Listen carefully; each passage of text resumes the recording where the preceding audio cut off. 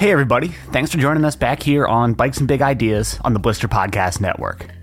I'm David Golay, the bike editor at Blister and host of the show here, and you can check out everything we're doing and reviewing over at blisterreview.com. Okay, so this week I am joined by Miranda Miller, who is making her return to the show after a couple years to talk about everything that she's been up to over the last bit, because she's taken an interesting turn with her career and has moved away from racing full-time and is instead exploring a whole lot of other facets of biking, including delving into gravel and a whole range of stuff. And she talks really openly about the need to evolve in one's life and career and the ways that she felt like she had just really stagnated and was doing the same things over and over again and wanted to change and made it happen. So it's a cool conversation. She's got some good stuff to say about just life as a pro rider, but also kind of not getting stuck in a rut and letting one's momentum carry them into doing the same thing over and over if it's not making you happy. And it's a pretty cool one. So I think you'll enjoy it. I sure did. And with that, let's get right to my conversation with Miranda Miller. Well, Miranda, great to sit down and chat. How are you doing, and where are you this morning? Yeah, thanks for having me. I'm doing great. I'm in Squamish at home, Squamish, BC. And yeah, just kind of gearing up for Crankworks. Starts at the end of the weekend, or end of the week, so. Yeah, likewise.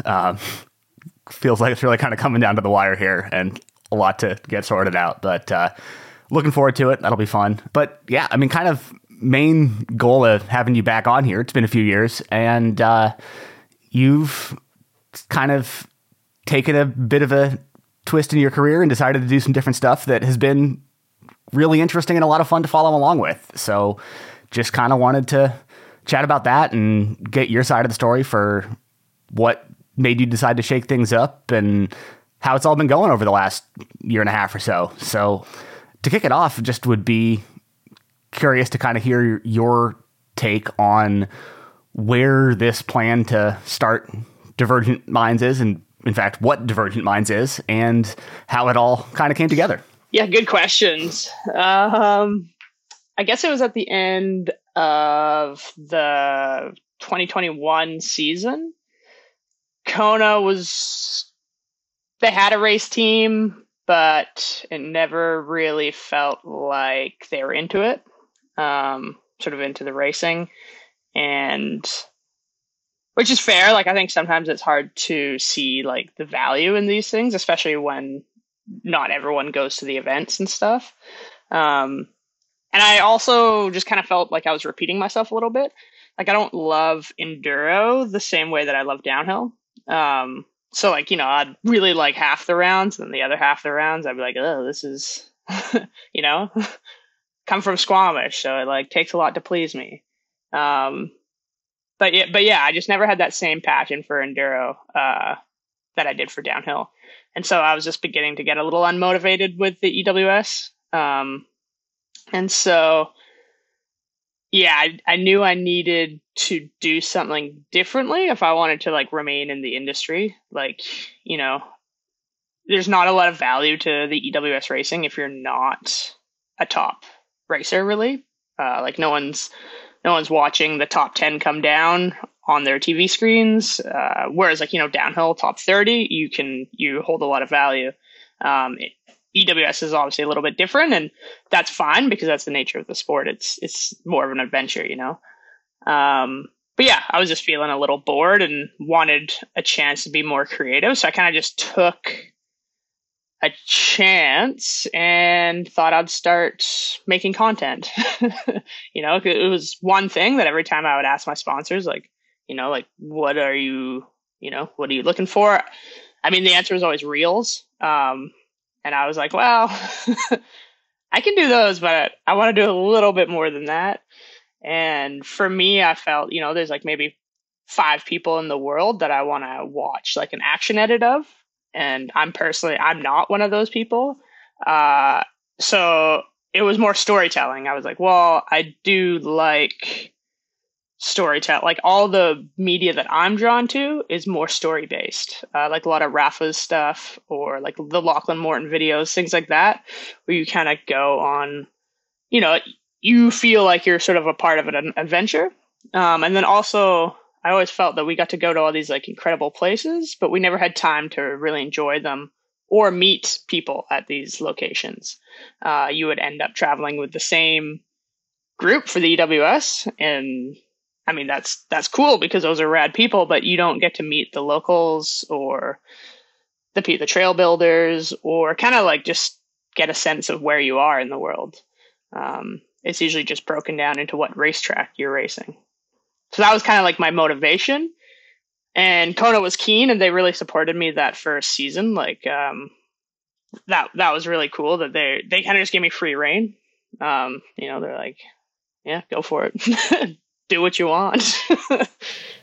Well, yeah, that's cool. And I think that's sort of precisely what has really kind of drawn me into what you've been up to is, kind of like you said, there are a billion Shreddits out there of people just riding stuff, and some of them are pretty cool, but there are a functionally infinite number of them, and just what you're doing feels like a very different take on kind of medium length mountain bike videos. And I mean, what you said about just being drawn to and interested in narrative storytelling rather than just cool looking riding and visually striking stuff very much checks out. But how did you kind of come up with the more specific format that you wanted to go for and build out this vision for what you were going to do?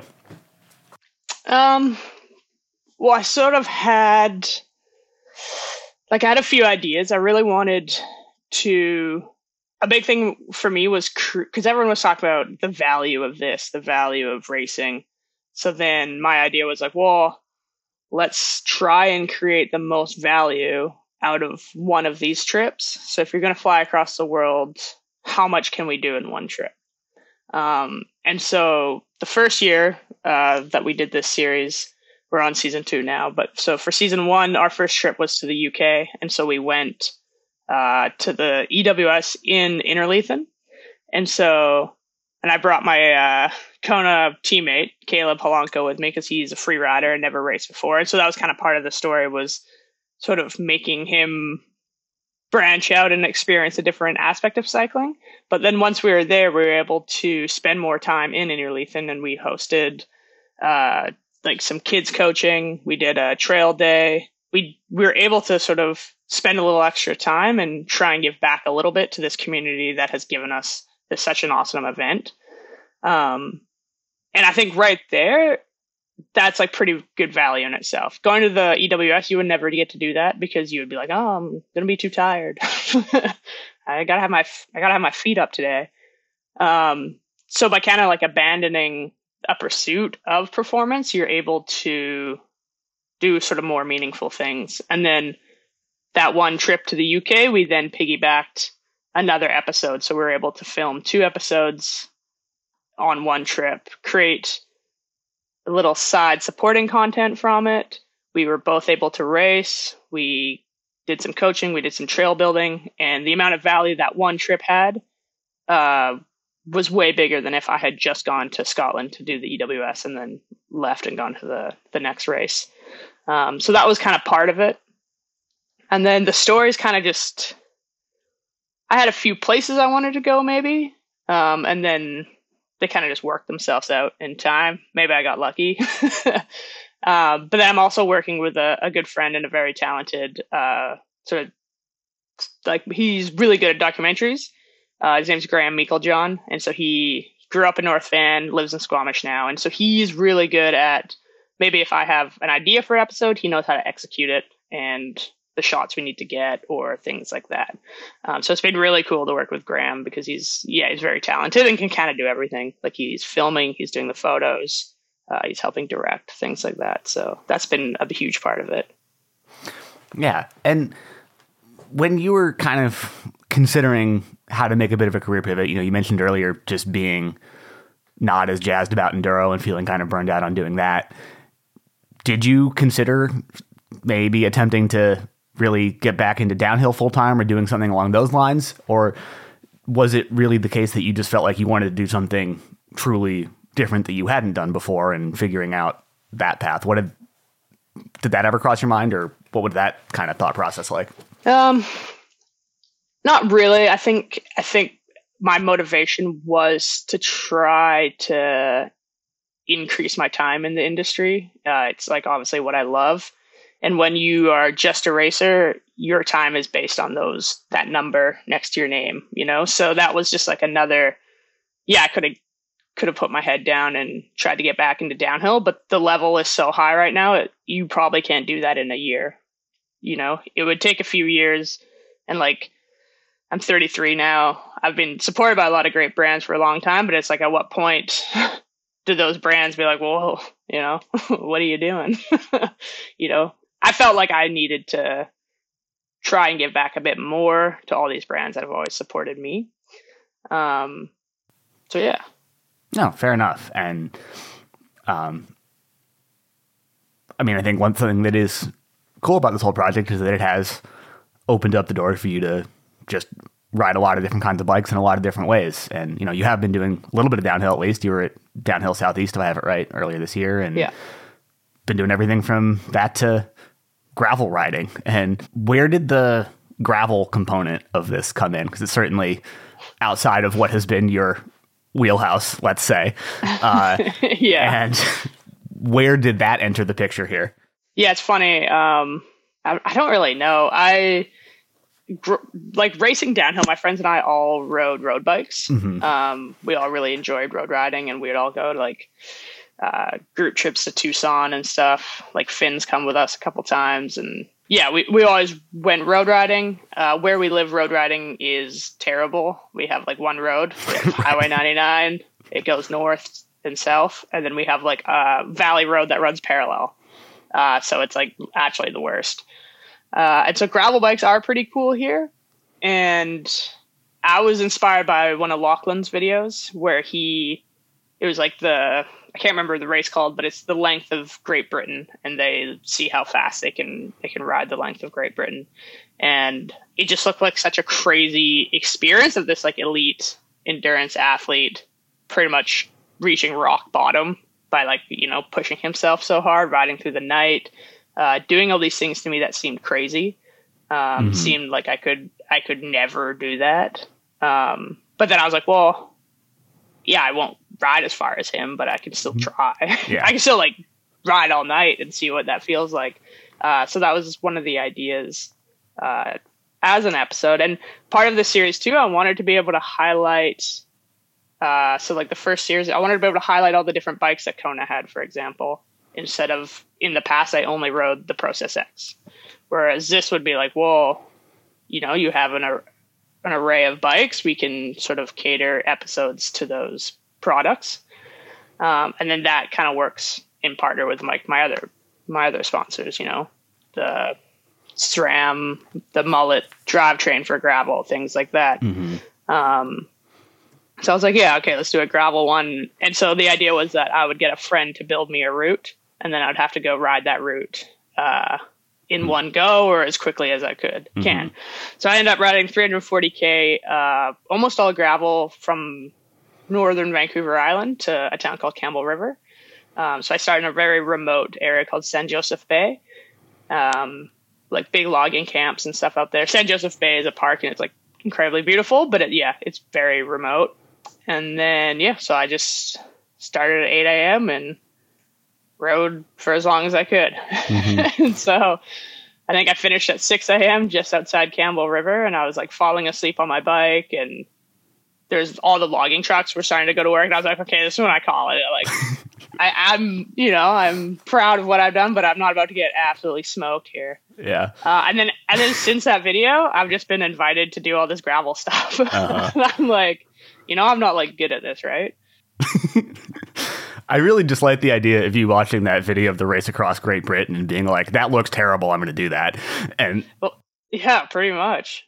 As someone who is sort of similarly mostly a gravity-oriented mountain biker who has dabbled very lightly in gravel riding and is sort of lightly curious but has never really caught the bug yet,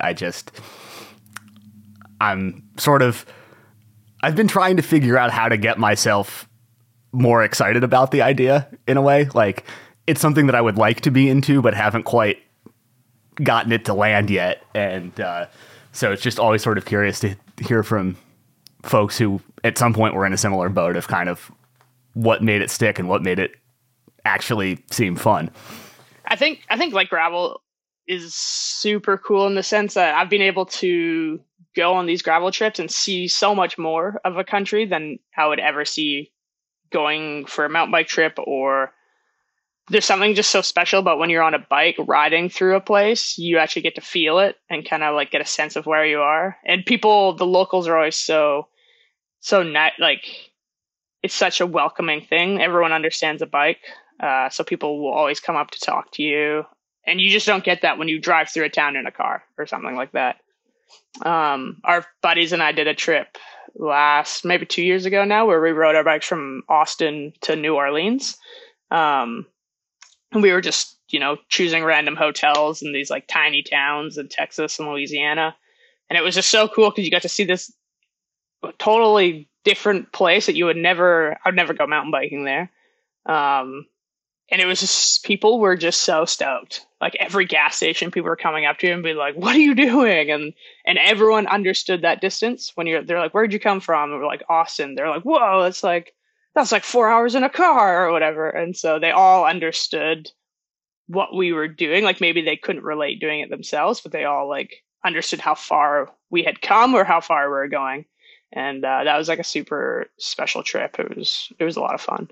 So I think, yeah, you just get access to places you don't usually get. Mm-hmm. Yeah, that makes a lot of sense. And I think that touches on something else that I've really appreciated about the video series, is that I think you've done a really cool job of highlighting places that aren't necessarily premier riding destinations, that are sort of top of mind for, you've done some stuff at home too, in Squamish and whatever, but you've gotten out into some places that, aren't necessarily on the list of the most obvious places to go ride a bike. And how have you kind of approached figuring out where you want to go and what you want to cover from that perspective? Because there's been some very interesting diversity to it, and covering some places that are a little more off the map. Yeah, I think, Japan. It's funny, Japan was probably my favorite episode from our first season, and it was the one that we were the least prepared for. I was just like, we had friends that I grew up racing with that were Japanese, and I always kind of wondered like where they rode. I was just like, I've never been to Japan, so I know obviously it's an incredible skiing destination, but I had no idea what the mountain biking was like. So we're like, screw it, let's just go to Japan and check it out. And it ended up being like one of the best trips I've ever been on. So yeah, I would recommend mountain biking in Japan, for a plethora of reasons. But that one, I just wanted to go to Japan, and it worked out. So I feel like we just got really lucky on that one. Well, yeah, tell us some more about the Japanese mountain biking scene. I spent some time over there, but have never ridden there, and love it as a country and place to visit, but know almost nothing about what is going on there mountain bike wise. So would be curious to hear some more about that. Yeah, it was a really cool trip. Like we started we actually went to Arai first, because that's where they hosted the World Cup. I think it was like 99. They had a downhill World Cup. And so my friend Finn Alice, his dad works in Arai, or he was working in Arai. And he knew some of the guys there, and I was like, oh, it'd be so cool to go and see if like they could build a trail again and like host a race, because they're talking to Jenya, my friend from Japan. They're definitely trying to find these like new places, or I think land use is quite hard in Japan. A lot of it is private, so they're always trying to kind of figure out new places to build. And since Arai had a World Cup, we're like, oh, we should go talk to them, as it was kind of close to Hakuba, where we were going after that. And Fujitan. No, Fujimi Panorama. And so yeah, we ended up going to Arai and just spending a couple days with the marketing guy there and checking out the terrain. And and it's difficult. They were in a pretty bad spot coming out of COVID. And so they want to develop mountain biking, but they just like don't have the funding for it right now. But that was like sort of like a kind of a cool history thing, I think, for me. That's like a big fan going, and you could see like where the old World Cup track was. And then later when we're actually at the Red Bull downtown race, we found all these like old Japanese fans that had been to Arai and watched the World Cup. And it was like such a cool connection. But yeah, we went to Fujimi Panorama, which is probably their biggest bike park. And that's where Genya wants to host an EWS in the future. And it's a huge park. It actually kind of blew me away with how big it was.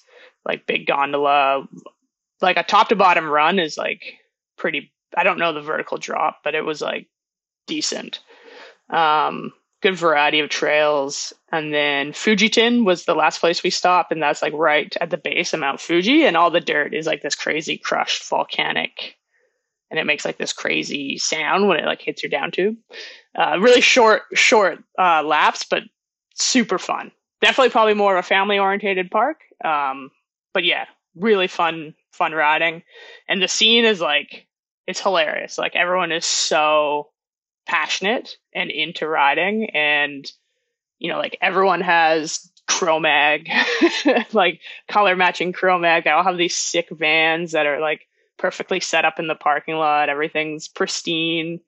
You can just, it's just an incredible place. Like you can just leave your riding bag or your bike and no one would ever think of messing with it or stealing anything. And yeah, people were just so keen. Like in Fujisan, it was like the closing weekend and they had a barbecue and we just did like non-stop laps with everyone. And it was really, really incredible. And so funny. Like you meet all these Japanese riders and like most of them have all been like, oh yeah, when I was in Whistler or when I was in Squamish, and then instantly you have this connection. And it's pretty cool. That is super cool. And not really the main point of what you just said, but do you have any idea how Chromag became such a big deal over there? I'm just very curious on that one. Fair enough if you don't, but there's got to be a story there. Know. Yeah. I think a lot of the product that people run has to do with their distribution. I think that's probably the hardest thing is that it's not easy to get everything. So it's like if there's a distributor for it, it's going to be successful. Yeah. Like I probably saw more Konas there than I have like ever seen. And so A&F Bikes is a huge distributor for Kona. I think they do Kona and like Rocky Mountain and stuff like that. But I'm not sure. but everyone, lots of Chromag stems, pedals, bars. Fair enough. And I guess just, amidst all this, you have steps back from racing full time, but are certainly still doing a good chunk of racing. And, you were in Tasmania earlier this year for the EDRs there. And how are you kind of picking and choosing what you do want to race these days when you're doing it sort of part-time, but not necessarily doing the full series and kind of doing bits and pieces? How's that coming together? Yeah. I guess I should explain that. So for the first season of Here, There, Everywhere, I had created this brand called Divergent Minds. And I created that because I didn't have one sponsor that was going to sort of own the series. So I created a brand that would host it, and then it would be a little more equal, I guess, to all the supporting sponsors instead of, giving it to one to have their sort of logo and stuff with. So it's more a way for me to kind of keep that like equal. And then for season 2, SRAM has come on board, and it is exclusively a SRAM series. And so it'll live directly on SRAM's channel, and I'm doing content creation pretty much exclusively for SRAM. I still have some of my own personal sponsors, but mostly creating content for SRAM. So part of that for this year, some of the projects are a little bit more working closely with SRAM sponsored events or locations. But I had pretty much still free reign over the Here, There, Everywhere series. So we changed it from 5 episodes to 6 episodes. And then part of going to Tasmania was to do a piece on Medina. It's like a pretty crazy, I mean, I don't know if you've been there, but it's like an incredible bike park and it's only 5 years old. And so that was kind of part of the motivation there. And then so anytime that I can go to an event, I'm going to race it. Whether I'm like, it's definitely hard to be competitive at these things when the bulk of your time and energy is filming and producing these things. But I'm sort of okay with it because I just love the act of racing. Of course, I wish I could do better at these races, but the amount of energy you have to put in to do well at an EWS now, you just can't, or an EDR, you can't do both. And for me, the priority are these videos. And so I still just love to be there, and I see my friends, and I get to be competitive. And so it's been cool to kind of double up at these events. So I think now that we've finished filming all of season 2 already, and so I'll do some racing at the end of the year just for myself. And so it's just pick and choose based on my schedule and what seems cool to me. Like I'm going to go race the Chattel EDR because that's like the first time they've had one there. And, I'd love to go experience that, and I have the time. So yeah, it's kind of a mix of what we can combine with filming. And then also if I have a want and an interest and free time, it's kind of the dream scenario. Yeah, that doesn't sound too bad. And I have not been to Medina, but it's pretty high on the sort of ever-growing list of places I'd love to go ride. And I forget where this was, but maybe in one of the videos from Medina, you had the line, at most races, I really like 2 stages, really hate one, and trick myself into liking the rest. But then the follow-up to that was that like everything at Medina was awesome. And I just really liked that bit because it sort of resonated with my own experience of racing enduro by and large of having come into it as a downhiller first and then sort of done a solid handful of them over the years. And it's like, that was just like, yep, that is mostly racing enduro for me too. I like that. Yeah. Little bit. I think Matt Walker had a good quote after winning that last round. He's like, if you're having fun, you're not going fast enough. And that for me is like enduro right there, because downhill will probably always be fun, Yeah. Even in a race, like you're so focused, so you're not like, yeah, I'm having fun, but you get those good sensations. Generally in an enduro, if you're doing well, you don't have those good sensations, Yeah. You're breathing out your eyes, everything feels janky. Yep. So it's funny. And like, I think that's been the biggest crux for me racing enduro is that I'm very feeling based rider. So it's like, if I like it, it's fun, I can push myself. But then as soon as you're like out of that, you're just like, how do you even go fast on these trails or something, But yeah, I like Matt's quote too. Yeah, that is also pretty good.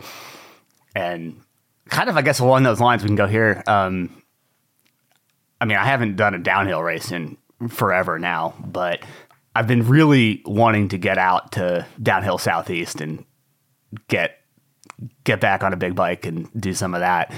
You were at one of the races earlier in the year, and just tell us about that scene, because it looks like they have built something really incredible down there. Yeah, we went to the Zirconia, so they just had national champs there. So we went to the Rad Rock Creek round in April, I think it was, to make a video about the downhill Southeast and sort of what Nico has created. And I was friggin' blown away. Like, I did not expect those events to be that good. Just everything about it, the way the schedule is set is really catered to professionals. So, well, that might sound but I think that's important because you create a race that pros want to go to that helps the entire series. All these kids get to race with Aaron Gwynn, with Lucas Shaw, because these are attractive races for pros to go to. And then even for these kids that are trying to make that leap into the next sort of, whether it's, national champs or if it's racing a World Cup, having these properly scheduled events, like, you have really limited practice, which is you have a couple hours of practice, and that's great. That's all you need. Because when you go to a World Cup and you only have 2 hours of practice and you're used to having 8 hours of practice, it doesn't really translate. And that was something I always struggled with. Coming from like the Canada Cup series, that you would literally just ride the track all day, and it wouldn't be purposeful riding. You'd just be like doing laps because you're a kid or whatever. And then you would go to a World Cup and have 2 hours of practice and be like, well, I can't learn a track in 2 hours, but you have to. And so Nico's kind of structured everything to make performance out of everything. So the tracks are built in a way that, demand you to set up your bike properly. The schedule is very sort of sharp and precise. You only have a couple hours. There's seating, there's race. They do podium after every category, which I'd say everyone out there do podiums after, because sometimes people have to leave, and if they have to hang out till 5-6 p.m. or whatever, it's not as good when there's empty podiums, or you're trying to catch a ferry and they're like throwing raffle prizes into the crowd for 2 hours. So yeah, you would race, podiums would be done, next category would start. They'd do pros first, and then everyone could watch the pros race and then go up and do their runs. There was 10 cameras on track filming all the pros runs. There was live splits. There was commentators.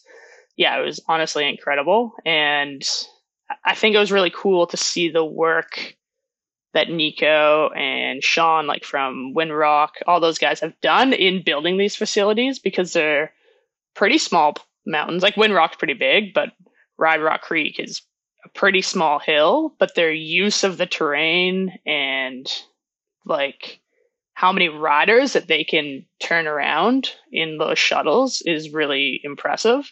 And it just makes for a really well-run event. And yeah, it was cool to, I don't know, I guess kind of see too where Luca, I'm good friends with Luca and Walker Shaw. And so I actually get to see where they grew up and where they were riding. And then also just see how many people were coming out to these events that, Nico and Luke and all them pretty much started with a stopwatch. And it's really, really cool. I feel like racers love to complain about things and say why, I do it all the time. You're like, Canada only has 3 downhill races or whatever, but I'm not actually doing anything about it. Where Nico did something about it and created something incredible for not only himself, but built a whole downhill community in a place where there wasn't really one before. Yeah. And kind of what you just finished on there, it's something that I think a lot of people have been talking about and trying to puzzle out for a while, is that it hasn't felt like until, kind of recently again, that the US had a very well-developed downhill race scene going, and Nico's just gone and rebuilt it. And it's been cool to follow along from afar. And I really need to get down there one of these days for one, but really good to hear that it is in fact as awesome as it looks from the internet. So, yeah, need to make that happen. But sort of bring it back around to your projects. I mean, I guess you've already mentioned that you've finished up filming season 2 already.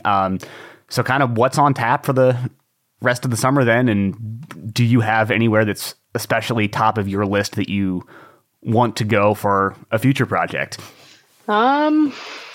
Yeah, so we wrap filming Here, There, Everywhere by the end of June. So March to June, we shot the 6 episodes of that. And then the rest of the summer, I'll be doing a little bit of SRAM TV.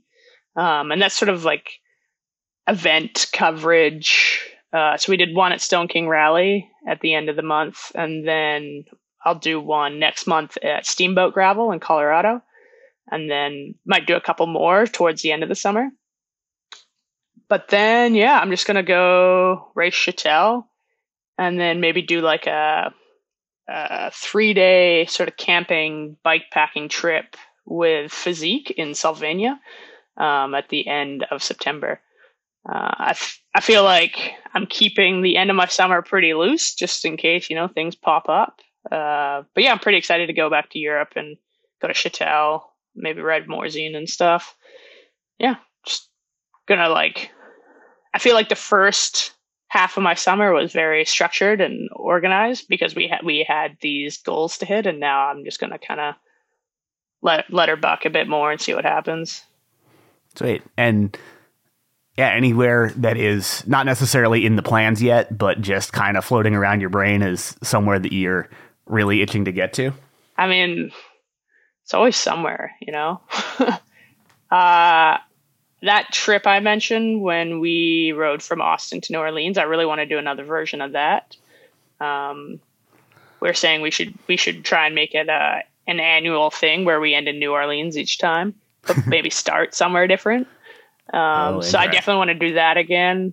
I was in Derby in Tasmania. Glenn Jacobs was talking about this new bike park they're building in Norway that is going to be, I can't remember its name now, but he said in 5 years, it's going to be absolutely incredible. In 10 years, it's going to be Europe's largest riding destination or something.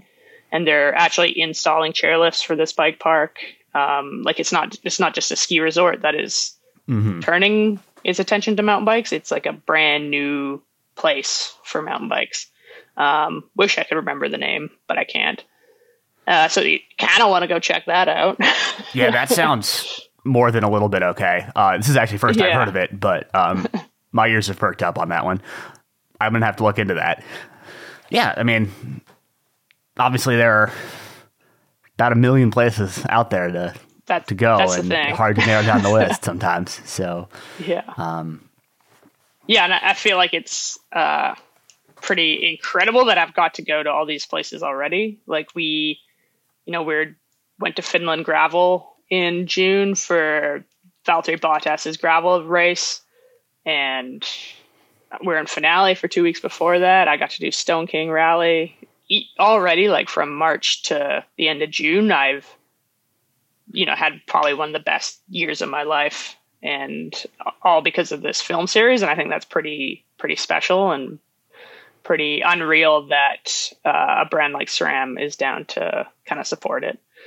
So it's kind of one of those things you're like, man, if it all ends tomorrow, I had a good run. I'm going to try to, make sure it doesn't, but right. It's been pretty incredible so far. Yeah. I mean, glad to hear it. And it's certainly been a good time following along. So that might be a good place to wrap it up. I think kind of hit a nice little final note there, but appreciate you coming on. This has been a lot of fun, and yeah, been great. Appreciate it. Yeah, no worries. Easy. All right. That's it for this edition of Bikes and Big Ideas. And as always, we would appreciate you leaving us a rating or review in Apple Podcasts.